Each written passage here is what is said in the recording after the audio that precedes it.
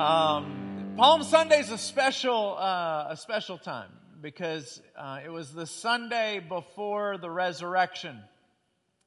Over 2,000 years ago, before Jesus came out of the tomb, he allowed people to honor him as a king for the first time and the last time. See, he was healing people all the time. He was healing people. And there were massive crowds around him all the time. And every time they tried to nominate him, elect him as their king, he would always slip away in the crowd. Because while he was here on this earth, the Bible says that he made himself of no reputation, which is the exact opposite of our culture, because everybody has, I think 7 out of 10 people have downloaded Facebook on their phone already. Some of you guys call it Facebook, right? But it's Facebook, and we all know, right? It's like not picking that one, not picking that one, not picking that one, not picking. Ooh, I look good there. We're going to go ahead and post that. Or you take a picture of your family, and you got your family, and you're like, hey, shut up and love each other. And everybody gets to see your happy family, right? I'm going to break your neck if you don't smile. And then we post that one as that's Facebook. And I'm not throwing stones. I do the same exact thing. That's why that little illustration came so natural to me. But Jesus was the exact opposite. He made himself of no reputation. But one day, just for one day, for a few hours, he said, I'm going to let you treat me like a king. It's actually 7 days before he rose again, 5 days before he died on the cross. So we're celebrating Palm Sunday today. This Friday we'll celebrate Good Friday. Next Sunday and Saturday night we'll celebrate the Resurrection Sunday. And I hope you're here for all of those services. But I want to talk about the 3 characters that Jesus encountered on his journey to Jerusalem. See, when he was going to Jerusalem, that was the one day that he allowed everybody to celebrate him. Celebrate him and honor him because of his miraculous works, because he healed people, because he was a phenomenal teacher. He allowed them to honor. It was a massive parade.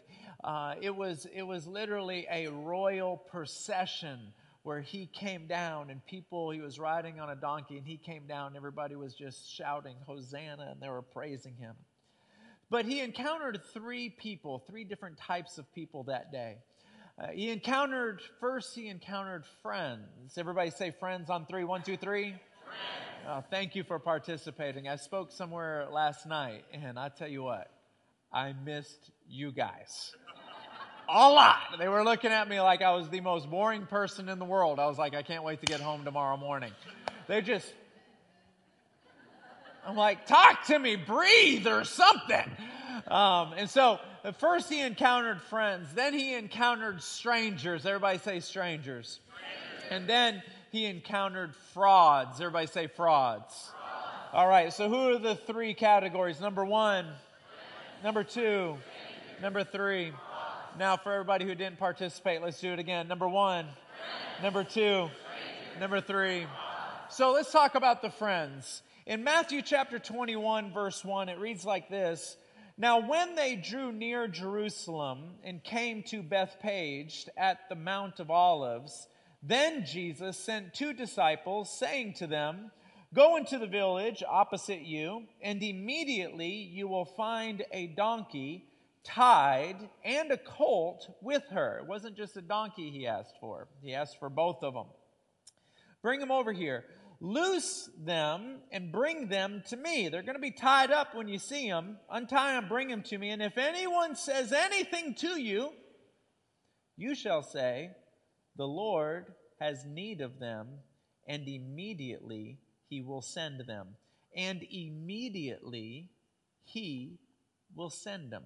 So he already knew who owned those donkeys. He already knew the heart that guy was going to have. He knew that when the disciples went to take him, he was going to say, hey, what are you doing? Right? He knew. But then he said, look, I know this guy's heart. I know him. So he was either a follower of Christ, or he was an admirer of Christ. He was one of the many disciples that followed him. Either way, God knew whose donkeys they were, and he knew how that person would respond. He knew that person would say yes, and say yes immediately. It was a friend. Smith Wigglesworth his ministry was in the 1900s. And when he prayed for people, bang, they got healed. Not everyone got healed, but a lot of people got healed. His ministry was so miraculous. It was like very few people who have ever walked the earth. And one time somebody walked up to Smith Wigglesworth and they said this, what is the secret to your power? And this is what he said. He said, at the slightest whisper of the Holy Spirit, I turn and obey.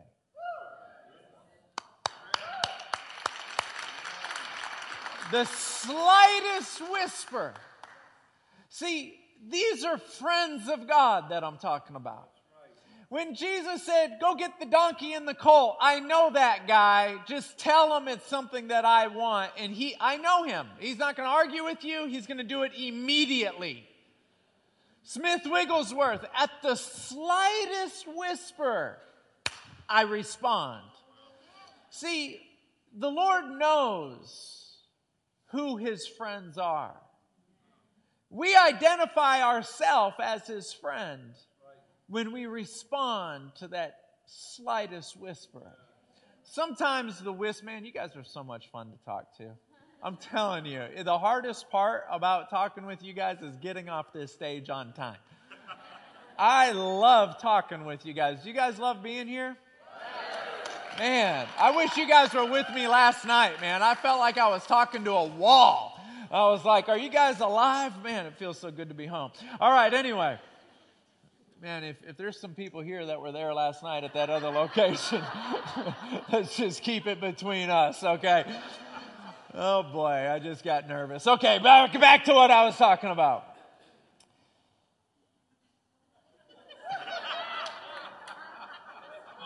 What was I talking about? Smith Wigglesworth, thank you, Jesus. All right.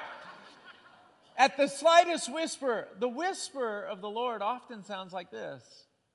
Don't say that. You'll hear it, you'll feel it, and then for some of us, it's like, oh, I'm going to say it. It's the slightest whisper. Just let that one go. I ain't letting nothing go. When you start throwing around double negatives, you went to a whole new level of angry. You ain't got no learning, no way. And you go to a whole new level of anger. That slightest whisper, let it go. Don't say it. Just get alone and spend some time with me. Talk to me. These are friends of God. And the more you respond, the quicker you respond, the more you'll hear them. The less you respond, the less you'll hear them. The quicker you respond, the more you'll identify it. You won't be wrestling. Is that God? Is that me? Is that me? Is that God? Is that the devil? Is that me? Is that God? Are you with me? Say yes. The quicker you respond, you always know it's God when it's something good. If it's something bad, you know it's from the devil. Something good, you respond. The second group of people that he encountered were strangers. This is a perplexing category. Watch this. In Matthew 21, verse 10, it says this, and when he had come into Jerusalem, all the city was moved, saying, who is this? So the multitude said, this is Jesus, the prophet from Nazareth of Galilee. My goodness. This city, the people in this city were saying, who is this? But the multitudes were answering the question. So you got thousands of people that know exactly who Jesus is. They're celebrating him. They're honoring him. And then you got other people that have no clue What's going on? These are strangers. They don't know God. They don't know anything of God. Now, this blows my mind. Because if you take all the miracles that you've ever read in the Bible, multiply them times 1,000, and that's how many Jesus did while he was here. They didn't write down every single one. We know that because they said that. In John chapter 21, verse 25, it says this, "And Jesus did many more things than these." And it said, "We are sure that if everyone was written down in a book, the world could not contain all the books that would be written." That's what it says in John 21:25. Jesus, everywhere he went, bang, bang, bang, bang, bang, bang, bang, bang. Now here's the thing. How can he be doing all of these things? And thousands of people are following him everywhere he goes. When he fed 5,000 with a few fish and a couple loaves, that wasn't Bring a Friend Sunday. Thousands were always around him. How can you be among the people that have no clue? But there's some people that they don't listen to the whisper. They don't listen to the call. In Revelation chapter 3, verse 20, it says, "I stand at the door and knock. And whoever hears my voice and opens the door, I will come in and dine with them, and they will dine with me." He knocks on every single heart, but even still, better things to do. And then the third category are the frauds. These people acted like they were followers, but they weren't. The Bible describes these people. It says that their lips honor God, but their hearts are far from Him. They act it. They work it. They know, they've been around church so long they can make you think they pray when they don't pray. Do you know anybody like? Don't point. Just say. They're better at carrying their Bible than they are reading their Bible. They're better at preaching to you than they are preaching to themselves. This is what the Bible says. That Jesus, in Matthew chapter 21, verse 12, Jesus went into the temple of God and drove out all those who bought and sold in the temple and overturned the tables of the money changers and the seats of those who sold doves. And he said to them, "It is written, my house shall be called a house of prayer, but you have made it into a den of thieves." See, Jesus will throw the frauds out to make room for desperate people. He'll get them out. When people leave the church, ask people. I don't ask them to stay because I don't know what's behind the scenes of their life. God might be moving them out for our good. Sometimes there's wolves wrapped in sheep's clothing, and the only thing we see is the sheep. And God gets them out, and they come in the office or shoot me an email, "We're leaving this church." And I'm like, I hope you find a place that you can be happy. Sometimes it breaks my heart because I love them. Other times I'm like,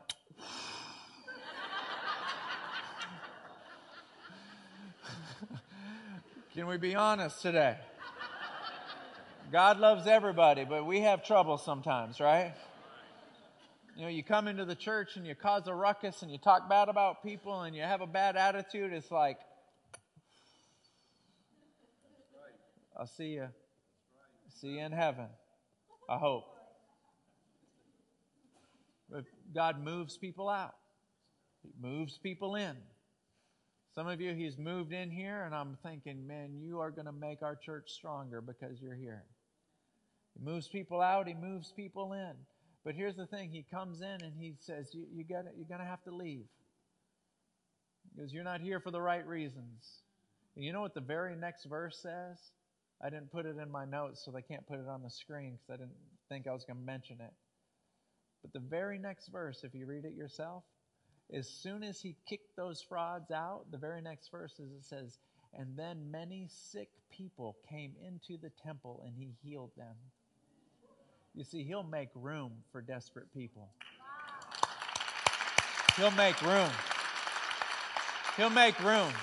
There's people, when he stood at the door and knocked, they said, I'm coming. I've been looking for you. I've been seeking you. There's desperate people that if God does not help you, your life is going to fall apart. You know who you are. There's another desperate category of, I don't want to do church the same way anymore. 3 songs, offering, preaching, go home. 3 songs, offering, preaching, go home.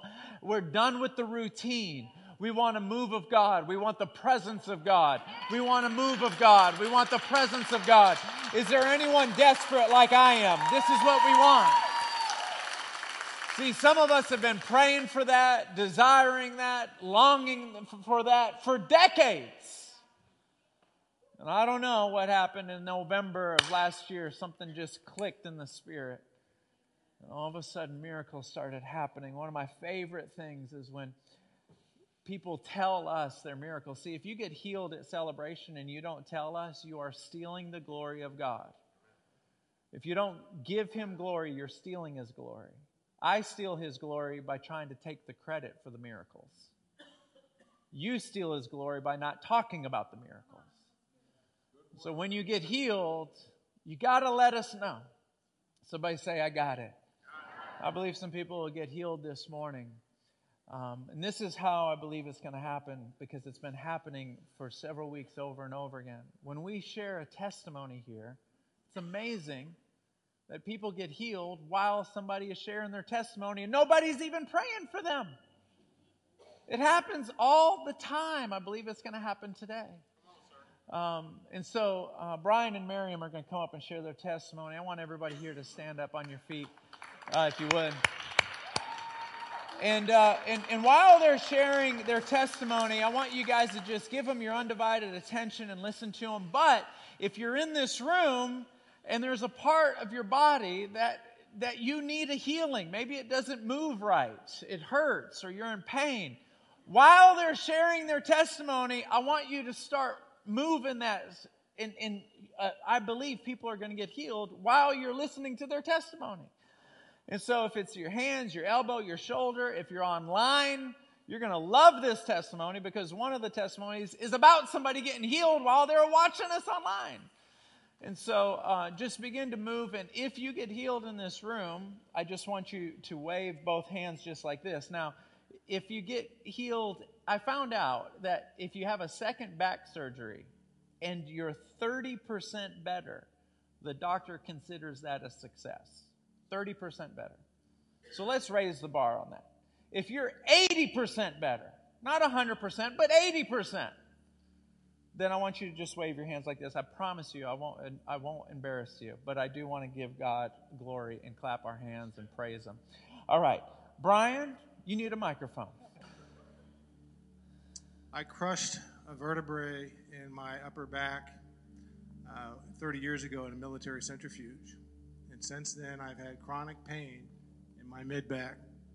And sometimes it gets really bad, and sometimes it gets better.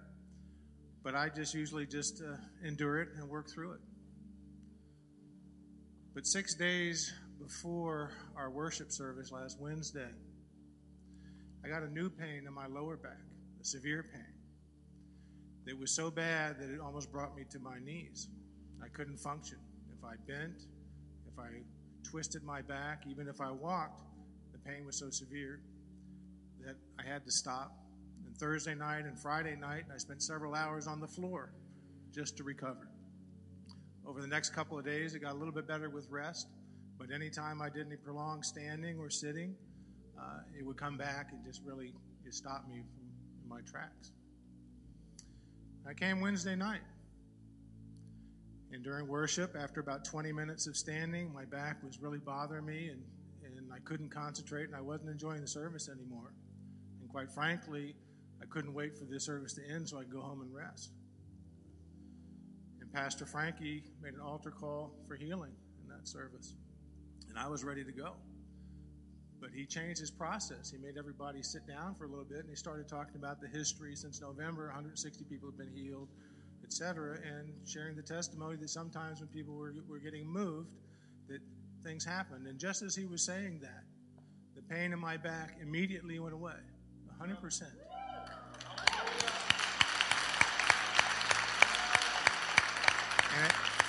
And it hasn't come back. It's still gone today.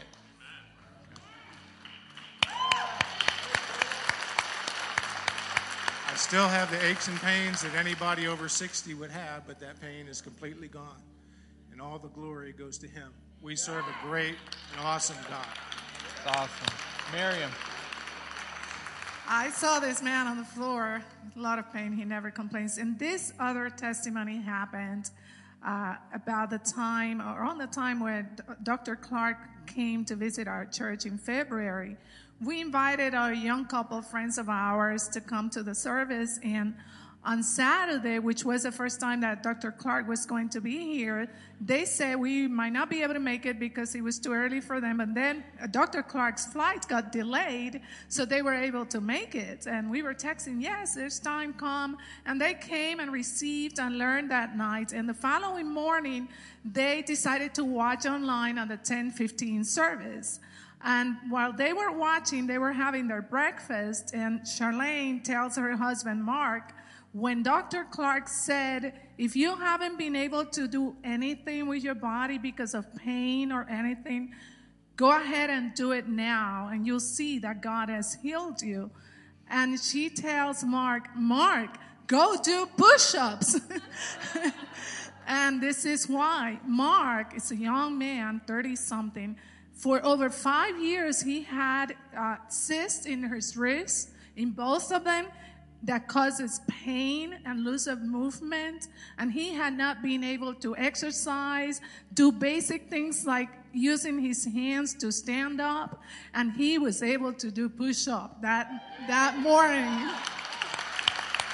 And then they showed up to the 11:45 service, of course, and we talked to them on Friday. And they're so excited because they told me it's still healed, and there's no cysts, no pain. And he was putting together his working out bench because he's going on. So praise Jesus. So good. Thank you, thank you, thank you, thank you, thank you. Let's give the Lord one more big round of applause, shall we?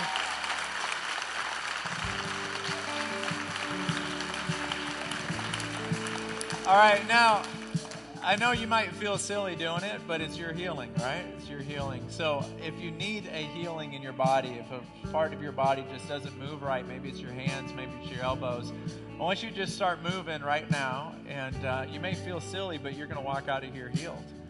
And so just start moving right now. And as soon as you feel like, hey, I think this is at least 80% better, then I want you to wave your hands like this. I want you to wave your hands like this. So just keep moving around. I don't know how healthy this crowd is. Look, we got somebody moving their hands back there. Go ahead and wave your hands like this. Let's see.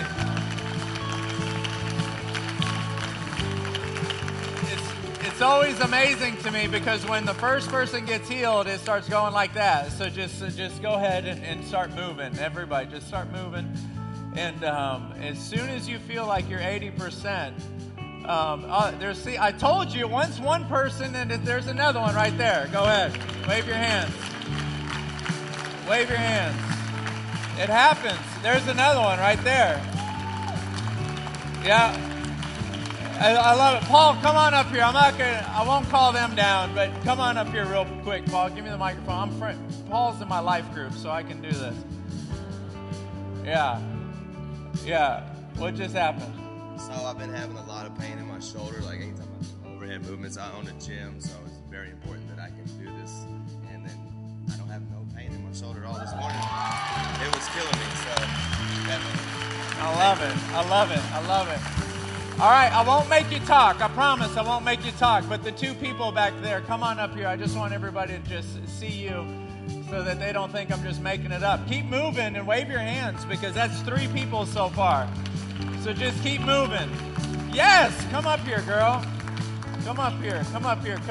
And the gentleman, thank you. Come on up. Keep moving. Are you moving your hands too, young man? Well, get up here. Get up here. My gosh, keep moving your arms. Keep moving around. Let's give them praise.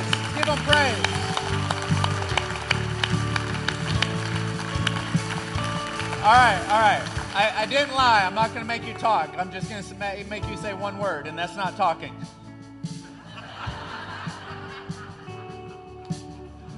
Just, how'd you get, tell me.